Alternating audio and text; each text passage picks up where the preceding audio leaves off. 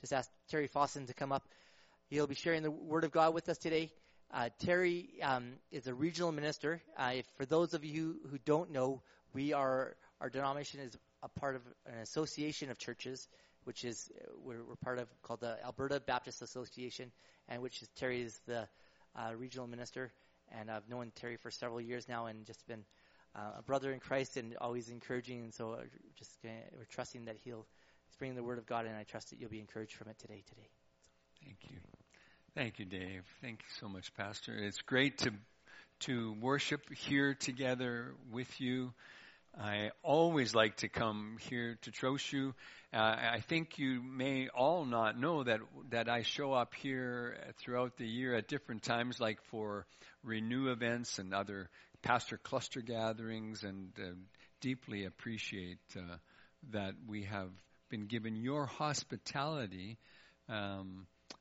at a regular, ongoing basis. You know, the mission of the ABA, the Alberta Baptist Association, of 60 churches, is to connect churches and resource churches so they can impact their communities for the kingdom of God. That's an important mission. We don't do it as a couple, 3 people at the regional office. We don't do all of that. We do it together as a group of churches. As churches connect, they do help to resource one another. And as you are praying for the association, as you did this morning for Calmar Community Baptist Church just moments ago, and the ministries of the association and of our conference of churches like in Brazil and beyond, as we do it together, we believe we can do so much more together than we could ever do by ourselves. So we want to highlight the fact that you as a church here at Trochu Baptist Church are really setting the example what it means to impact communities. I don't know how often I share with other churches that what's going on in this church, through this church, to reach this region for the gospel, with the gospel for the kingdom of God. So I just celebrate. I praise God for the privilege to worship together with you, and to have the time together with you to recognize that we're all in this together. And I'm very, very grateful for your prayers for the association, your giving to the association financially, but also in opening up your doors and the hospitality you provide. And God bless you for that. Let's pray as we are about to enter into the scriptures together. Lord, thank you that we are your children. We are part of your kingdom, even as we approach your table today in recognition of your sacrifice on our behalf. We pause as we've been singing in worship together. We pause again to adore you and worship you and give you all the glory and honor that is due your name. Because without you, we would be lost. Without you, we would be facing judgment. But because of your grace, because of your mercy and your love for us, you have paid the ransom and you are setting us free daily. So, Lord, please lead us to be proclamators of that good news to all of this region and all wherever you place us, in our homes, our families, in the extended families, the communities in which we are living, but also in this world, wherever we have opportunity, a world that is filled with fear and violence in these days. We pray that you, O Prince of Peace, will be lifted up, and the good news of your love will be proclaimed and celebrated. Even as we do now, as we open up your word, we pray that you would teach us by your Spirit that you said you would send to teach us. And as we study your scriptures, would you enliven our hearts to the things you want us to know and things you want us to do in response. For this we pray in your name, Lord Jesus. Amen. I do appreciate the worship team and the songs that were selected and so effectively leading us towards an attentiveness to our Lord Jesus. Because as one of the last songs that was sung, How Great Is Our God, well-known song. Other songs were in preparation, really helping us to get ready for the communion table as well. But this, How Great Is Our God, speaks of Him having been clothed in light, and how there was trembling at His feet. And we're going to take a look at some scripture today that really highlights that, and really helps us understand as we find ourselves approaching Easter, all the significance of who Jesus is, our Savior, our Lord, the one who gave His life for us. That's what we are regularly celebrating. But as we come towards Easter, to understand how He knew that, actually was working together with the Father in planning towards that for our sake. So as we look at Scripture today, it is really to get our eyes fixed upon Jesus and to talk together today about worship. You know, in the New Testament, the language of worship is very interesting. Like most true love relationships, true worship has something to do with kissing. And now the silence is deafening in here. I mean, everybody's, don't poke someone next to you right now. But the New Testament word for worship, there are several words for worship, but one of the most common is a Greek word named proskuneo. You can practice that when you have opportunity. And it literally means to kiss towards, like that. You can envision this lover over here and this lover over here, and one is saying kiss towards, sharing what's going on within them. To worship means to metaphorically open up the heart. It means to cast my thoughts, my feelings, my innermost inclinations towards the object of my greatest affection and love and passion.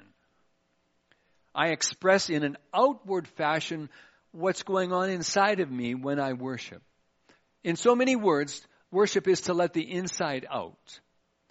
I unveil the truth of my innermost being when I worship. My worship becomes a proskuneo, a kiss of love, a kiss of honor, a kiss that lifts up that which I consider to be worthy. And as such, worship is worthship. I worship whatever becomes the object of greatest worth to me. Whatever becomes the object of my greatest affection. I worship whatever becomes my treasure. Jesus was actually pointing to worship when He said, where your treasure is, there your heart will also be. Ultimately, I worship, you worship, any one of us worship whatever captures our hearts. Whatever we choose to pour our heart into. So really, when we think about it, we can worship people or possessions. We can worship all kinds of things. We can worship thoughts or things. We can worship careers or cultures, depending upon how we pour our heart passion after those things. We can worship sports. That never happens in Alberta. Or stocks. We can worship the Bible, actually. We can even worship the church, strangely enough. We can worship, as happens in some scenarios. Or we can worship the Lord. So the classic theological statement from the great Westminster Confession reminds us that the chief end of man is to glorify God and enjoy Him forever. Certainly sounds a lot like that kind of understanding of worship. To glorify God and enjoy Him forever.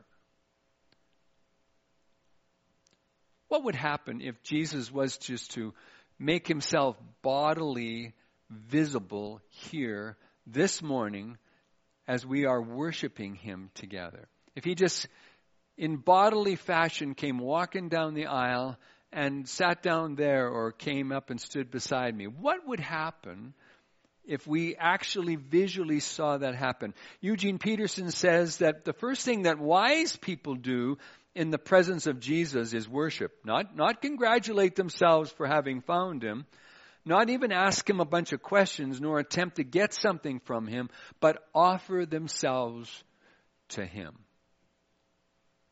But I wonder what that worship would actually be like. How would you and I, if we saw him come and walk right down in bodily form, effectively proskuneo, or kiss towards Jesus, to let the inside out, to let him know what's going on in our hearts, to let him know that he is the object of our greatest passion, of our greatest love. I wonder what it would be like. I'm sure many of us would be on our knees, maybe on our faces, right before the Lord. I think several would be doting over him, making sure he had no need of anything. Can I get you a cup of coffee? Would you like one of these squares I brought? It was fantastic. What would we be doing? Several would be breaking out in song like some can. I wouldn't try that myself, but there's others here who can. Or verse, or having the opportunity just to applaud him, adore him, magnify his name, finding the words. Oh. But I'm sure if he walked down this aisle this morning, every one of us, without exception, would be extremely attentive to him, right? I think we would be watching his every move, hanging on his slightest whisper, ready to respond. Which then begs the question, knowing that he is with us, we know that. That's what the scriptures tell us. That's what we celebrate. He is with us. I never will leave you or forsake you. I'm with you always. Knowing that, the question that begs is, why don't we then worship him like that? Keep him attentive before us at all times. Well, we are told in scriptures that even though he is with us, and even though we know that he loves us and is sometimes so poignantly noticeable, and very many times not so poignantly noticeable, we wonder what it is that gets in the way of us persistently, regularly honoring him in such fashion. Essentially, our struggle in worship is seldom a matter of our decision that we choose not to worship him, or somehow choose to just ignore him or anything like that. Instead, our struggle with worship in life in general is typically a matter of just simple distraction. I don't know about you, but that's that way for me. Of some things that just happen in life, things that demand our attention, like busyness or obligation or irritation or pain, sickness, is a distraction. Sometimes we are distracted by things that confuse our perspective, like loss, disappointment, fear, failure. Sometimes we are distracted by things which tempt our hearts and absorb our passions, like success or pleasure or pride or complacency. Struggle in worship tends to drift over our lives, doesn't it? As we lose track of where Jesus is and somehow misrepresent or forget his identity. It becomes blurry. It becomes obscured by life. And that's not something new. That's something that we read about and understand throughout Christian history. But as we even see in the scriptures, even people who walked very closely with Jesus bodily had trouble seeing him clearly and really grasping the fullness of who he really is. There was that very pivotal occasion in Jesus' ministry that's recorded in Matthew chapter 16 when Jesus asked his closest followers a very probing question about his identity. He says, "Who do people say that I am?" After hearing several responses, Jesus pressed those followers a little closer, saying, "Okay, but who do you say that I am?" And in his typical outspoken fashion, Peter replied. You've been studying Peter. Pastor Allen and others have been leading you through Peter over the last months. In his typical fashion, Peter immediately replied, "You are the Christ, the Son of the living God." And Peter had answered correctly, but not understood completely. Because when Jesus began to explain some of the implications of that identity, that he is the Christ, the Son of the living God, he says, that's right. There's a Messiah, must go to Jerusalem, suffer many things from the elders and chief priests and scribes, be killed and raised up on the third day. Talking about the unfolding of his own crucifixion and resurrection. Peter, when he heard that, did what seems to be the unthinkable. We read in verse 22 of this chapter, Peter took Jesus aside and began to rebuke him. That's probably not a good idea when you stop and think of, you are the Christ, the Son of the living God. Now I'm rebuking you? Now, anyway, God forbid this, Lord. This will not happen to you. And of course, recognizing the hand of the enemy in Peter's remarks, Jesus turned and said to Peter, "Get behind me, Satan. You're a stumbling block to me, for you're not setting your mind on God's interests, but on man's interests." Even though Peter understood and confessed that Jesus is the Christ, the Son of the living God, Peter's inappropriate behavior towards Jesus indicated that he had not really grasped Jesus' identity, and he didn't really know Jesus. So it should not surprise us to discover in just the very next verses, in chapter 17 of Matthew, only a few days after that failed examination, Jesus took Peter, as well as James and John, up to a high mountain. And something happened there which functionally readdressed the question of Jesus' identity. Something happened high up on that mountain which forever transformed the disciples, how they would see Jesus. We pick up that account in Matthew chapter 17, and if we listen carefully to the scriptures, we discover something of what builds true worship among God's people. We read in verses 1 through 3, 6 days later, 3 of them saw the glory of God. This is the Message translation, or the Message passage, translation of this passage. Jesus took Peter and brothers James and John and led them up to a high mountain. His appearance changed from the inside out, right before their eyes. Sunlight poured from his face. His clothes were filled with light. Then they realized that Moses and Elijah were also there in deep conversation with him, with Jesus. And Peter broke in, "Master, this is a great moment. What would you think if I built 3 memorials here on the mountain? One for you, one for Moses, one for Elijah." While he was still going on like this, babbling, a light, radiant cloud enveloped them, and surrounding them deep in the cloud, a voice said, "This is my Son, marked by my love, focus of my delight. Listen to him." When the disciples heard it, they fell flat on their faces, scared to death. But Jesus came over, touched them. "Don't be afraid." When they opened their eyes and looked all around, all they could see was Jesus, only Jesus.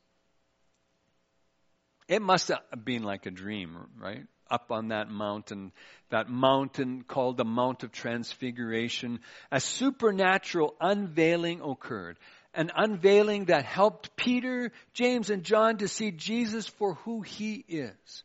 An unveiling that afforded Peter and his friends, and indeed all of us, a view of Jesus that transforms wanderers into worshipers. According to Matthew 17, 1 through 8, true passion in worship involves first remembering God's work.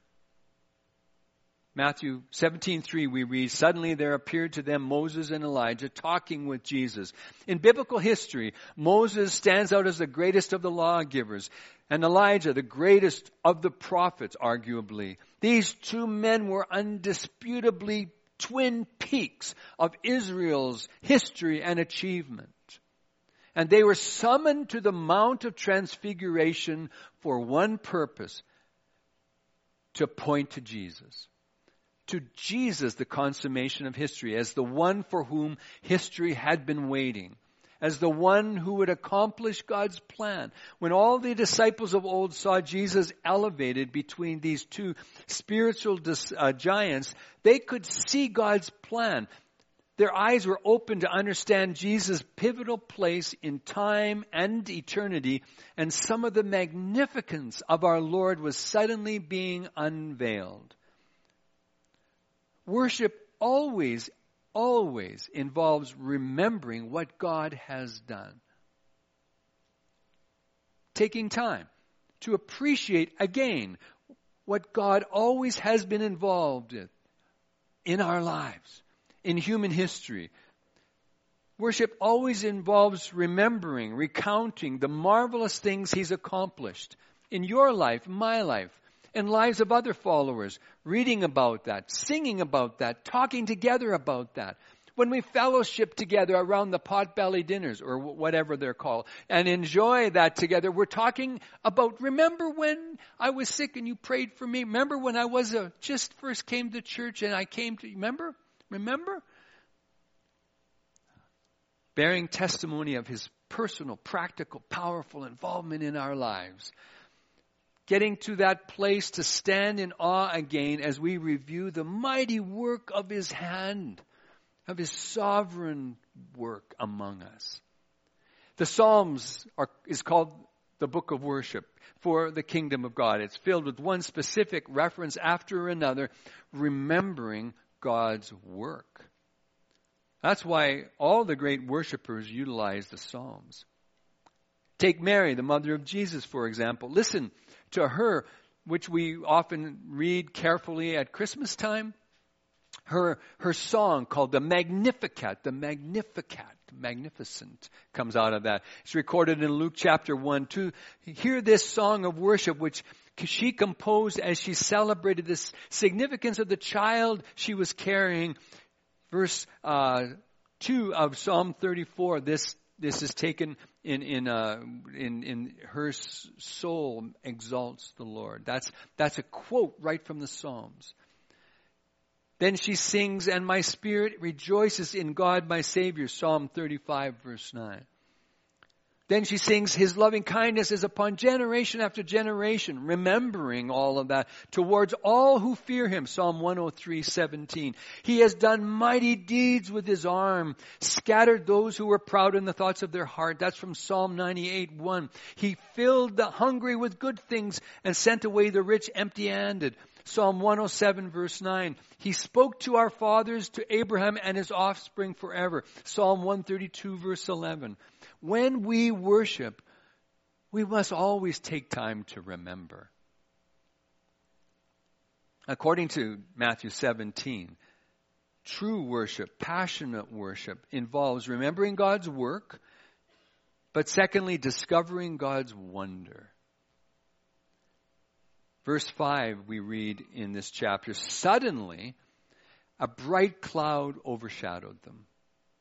All throughout biblical history, the luminous cloud stood for the Shekinah, which has nothing less than reminding everyone that they're in the presence, the glorified presence of Almighty God. Wherever that cloud was, that signified that God is there. God was with them. So when the disciples of old saw Jesus' face light up like the sun, and then this Shekinah glory envelop Him, they could see God's presence. Their eyes were open to discover more of what God looks like in flesh and blood, and more of the magnificence of our Lord was being unveiled.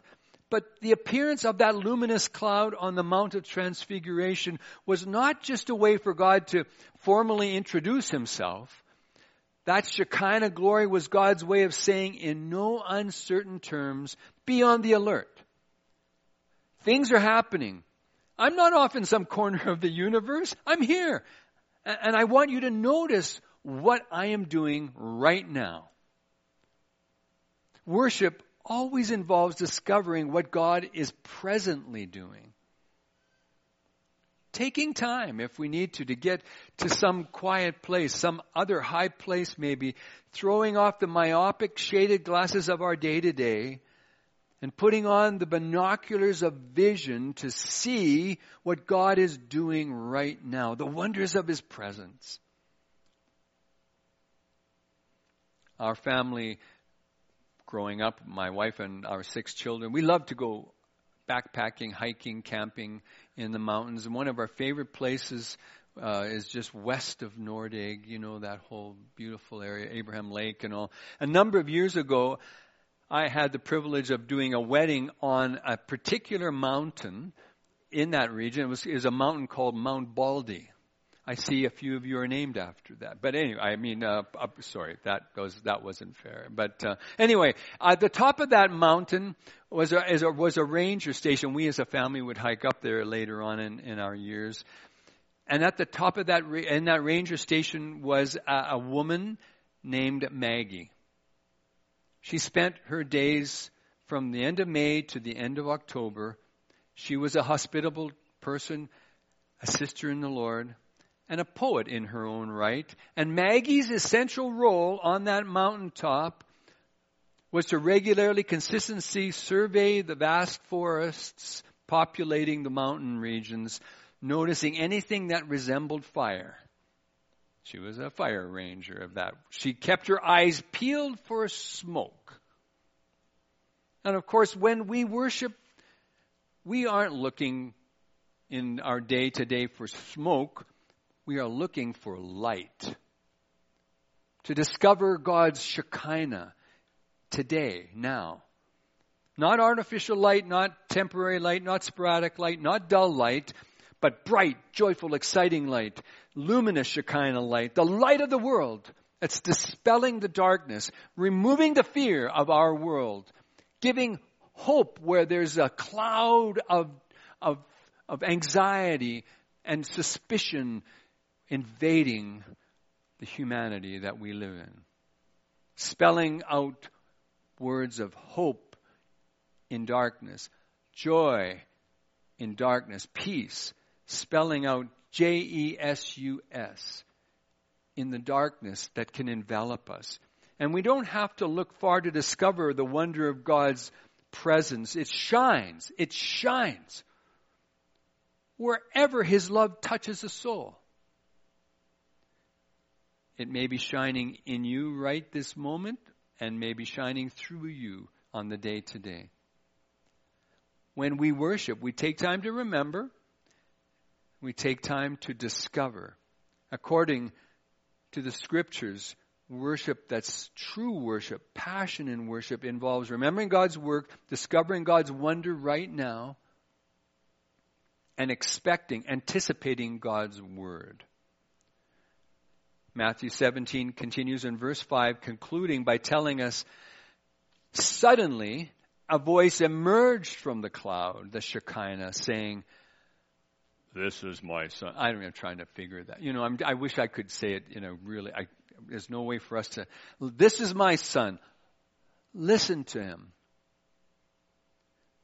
When Peter offered to prepare 3 tabernacles, remember as we just read through that, 3 tents of honor, of worship, God interrupted, elevating Jesus even above the greatest saints of old, Moses and Elijah, and clarified the absolute uniqueness of Christ. When the disciples heard that voice of God, their ears were open to receive the word of God about Jesus, and more of the magnificence of our Lord was suddenly being unveiled. But when the disciples heard that voice of God, they were also having their ears open to receive the word of God through Jesus. "This is my beloved Son," the voice said. "Listen to him." Or maybe listen to him. You got these others there? You listen to him. Keep listening to him is what the verb listening means. It's a continuous tense. It doesn't mean listen to him once and then carry on with your life. It means keep on listening to him. Expect to hear more from Him. Keep the channels open. Wait with anticipation for what God wants to say, what God wants to reveal, what God yet wants to do. Worship always involves anticipating what God is yet to do. Taking time, turning off the noise of life, frequently tuning into God's frequency, and simply listening. One of the things we talked about at our last Renew session here was that over these COVID years, there's been some struggle in relational matters. There's been struggles in ministry matters that have been brought to a halt. And there's just some struggle with vision. That our worlds have somehow contracted and gotten small. And we've seen only through the lens of what is now being always brought to our attention, the COVID reality. And yet, it is at this time the Lord is calling us to re-envision and dream with Him. Imagine with Him again. To listen to what He's expecting yet. That God is not finished with me and you, any one of us yet. When my wife and I, we've twice lived in Africa for a year at a time, once with our children in 2006, and when she and I went the first time into Africa to what is called the Mambila Plateau, you've got to say it in that way because it's the only way you can say it. We were there in 1985, a very remote part of that country, beautiful country, wonderful people. People has just filled us with great joy and love, people we treasure to this day. But we, at that time, in 1985, had no usual means of communication in that region.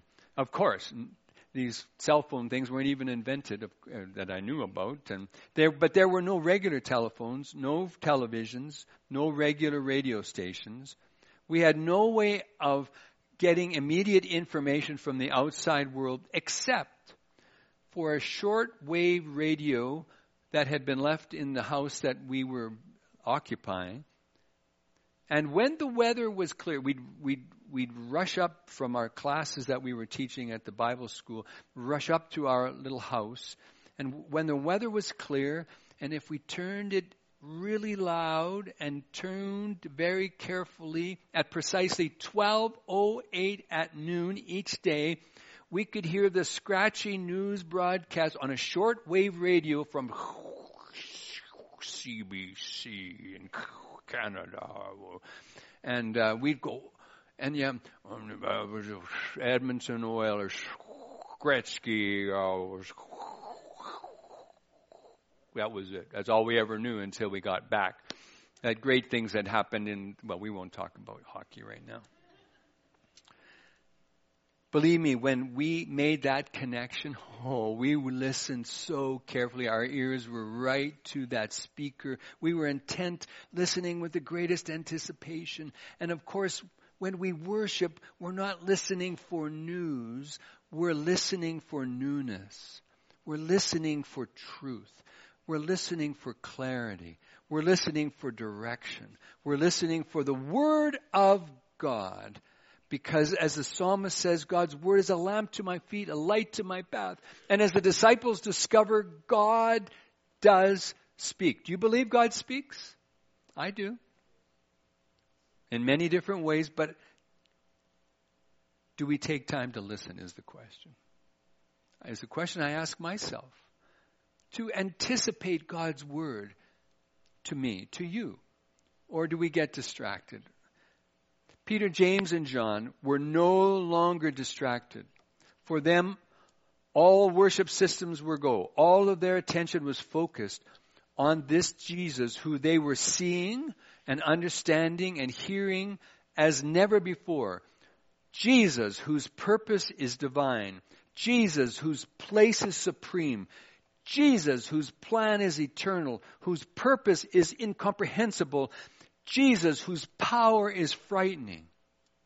In fact, it is interesting to note how the scriptures summarize this incredible account.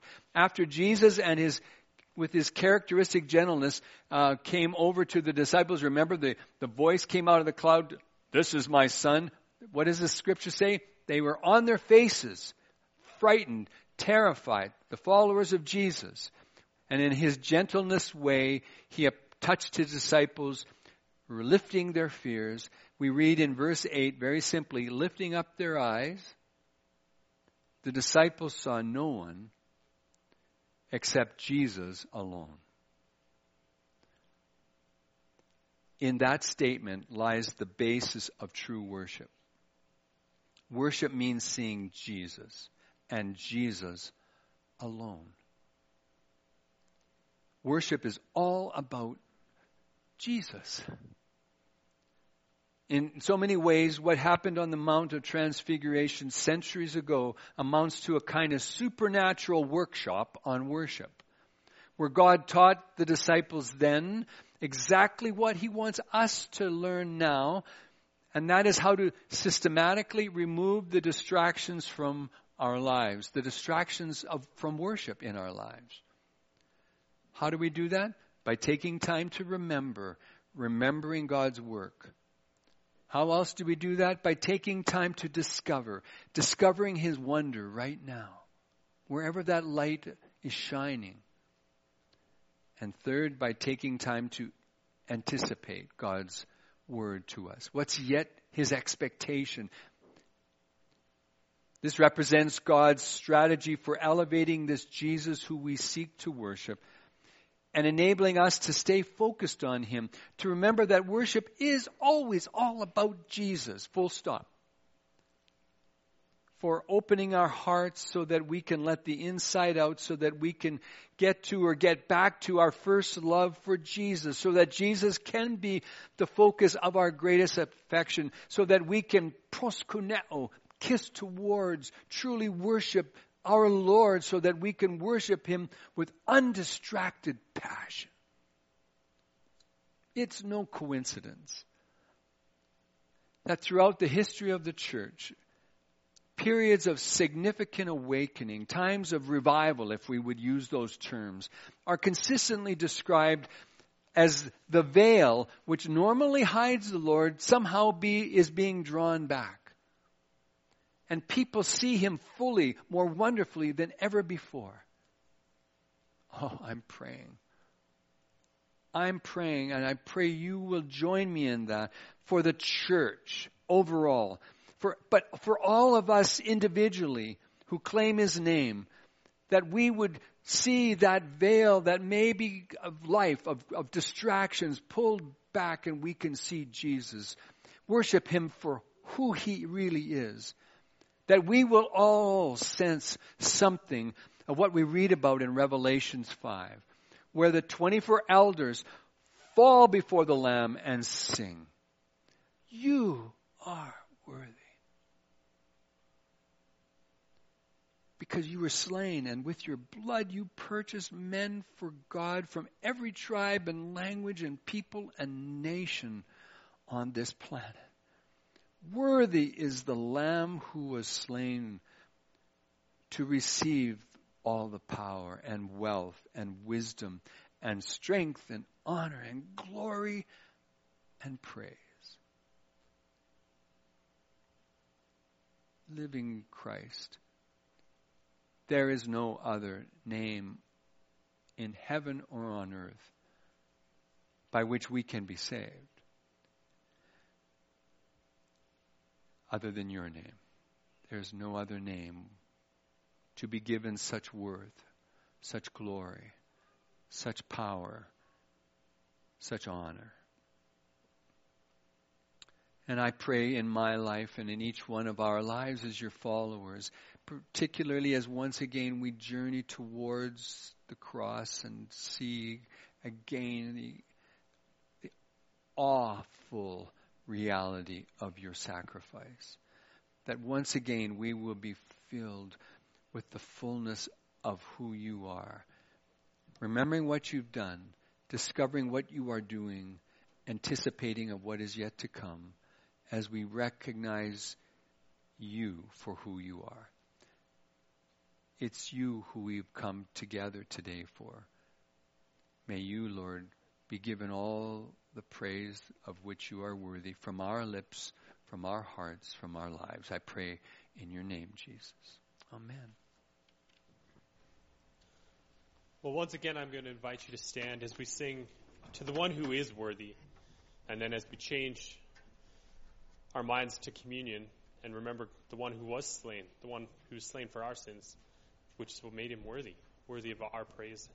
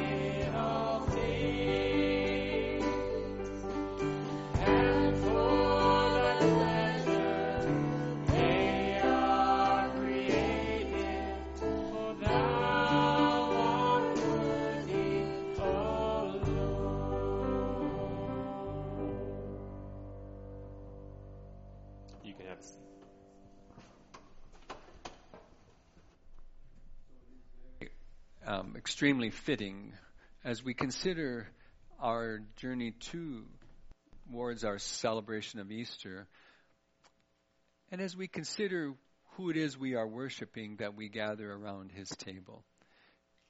On the night in which Jesus was betrayed, we read in this in Paul's words to the Corinthians, in the night that Jesus was betrayed, he took bread, and after he had given thanks for the bread, he broke the bread. And he said, "This is my body, broken for you. This do, in remembering me." He took something very common, very ordinary, bread, to constantly help us remove the distractions of life. Every time we sit down and eat a meal and break bread, remember me. Remember what I have done. Let's pray together in thanks for Jesus' sacrifice. Lord Jesus, to think that was your plan all along, that you would come and walk among us, teach us, talk with us, love us, forgive us, heal us, and then to die for us, to make us new, to give us new life and hope for eternity, but also for fullness now. So it's in recognition of your incredible sacrifice for us and all that that means that we worship you. We pray this in honor and glory to your name. Amen. As often as you eat this bread, Jesus said, you proclaim my death until I come again. Let's eat together and be thankful.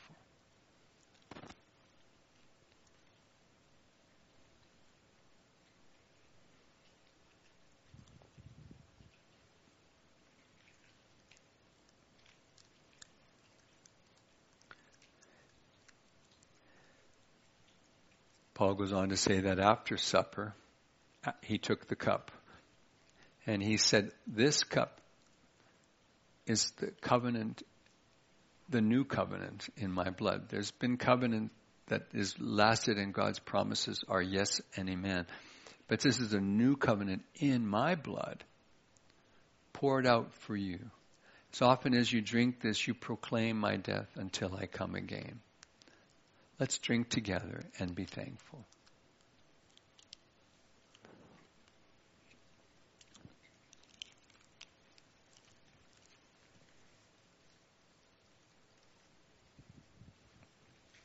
Lord Jesus, thanks is the word that does come to our lips, and yet it just seems so insufficient. But Lord, you know the realities of our hearts. You know the things that can get easily distractive in our lives But Lord, in these moments, as we acknowledge your incomprehensible love for us, we would like to say, we love you too. And we pray that our lives will reflect that love for you by the way that we think, by the way we organize our days, by the words we speak, by how we choose to love, forgive, care for others. Or we pray that you will know we love you by the way we obey you and follow your example. And as you have given your life for us, that we would give our lives in following you for others as we share your love with others in our words and in our ways. And as we do, Lord, we pray you would continue to bless us and keep us and make your face shine on us and be gracious to us. That you would keep us from being distracted. That you would lift up your countenance upon us and give us your peace. This we pray in your precious name, dear Jesus. Amen. Great to be with you. God bless you. God be with you.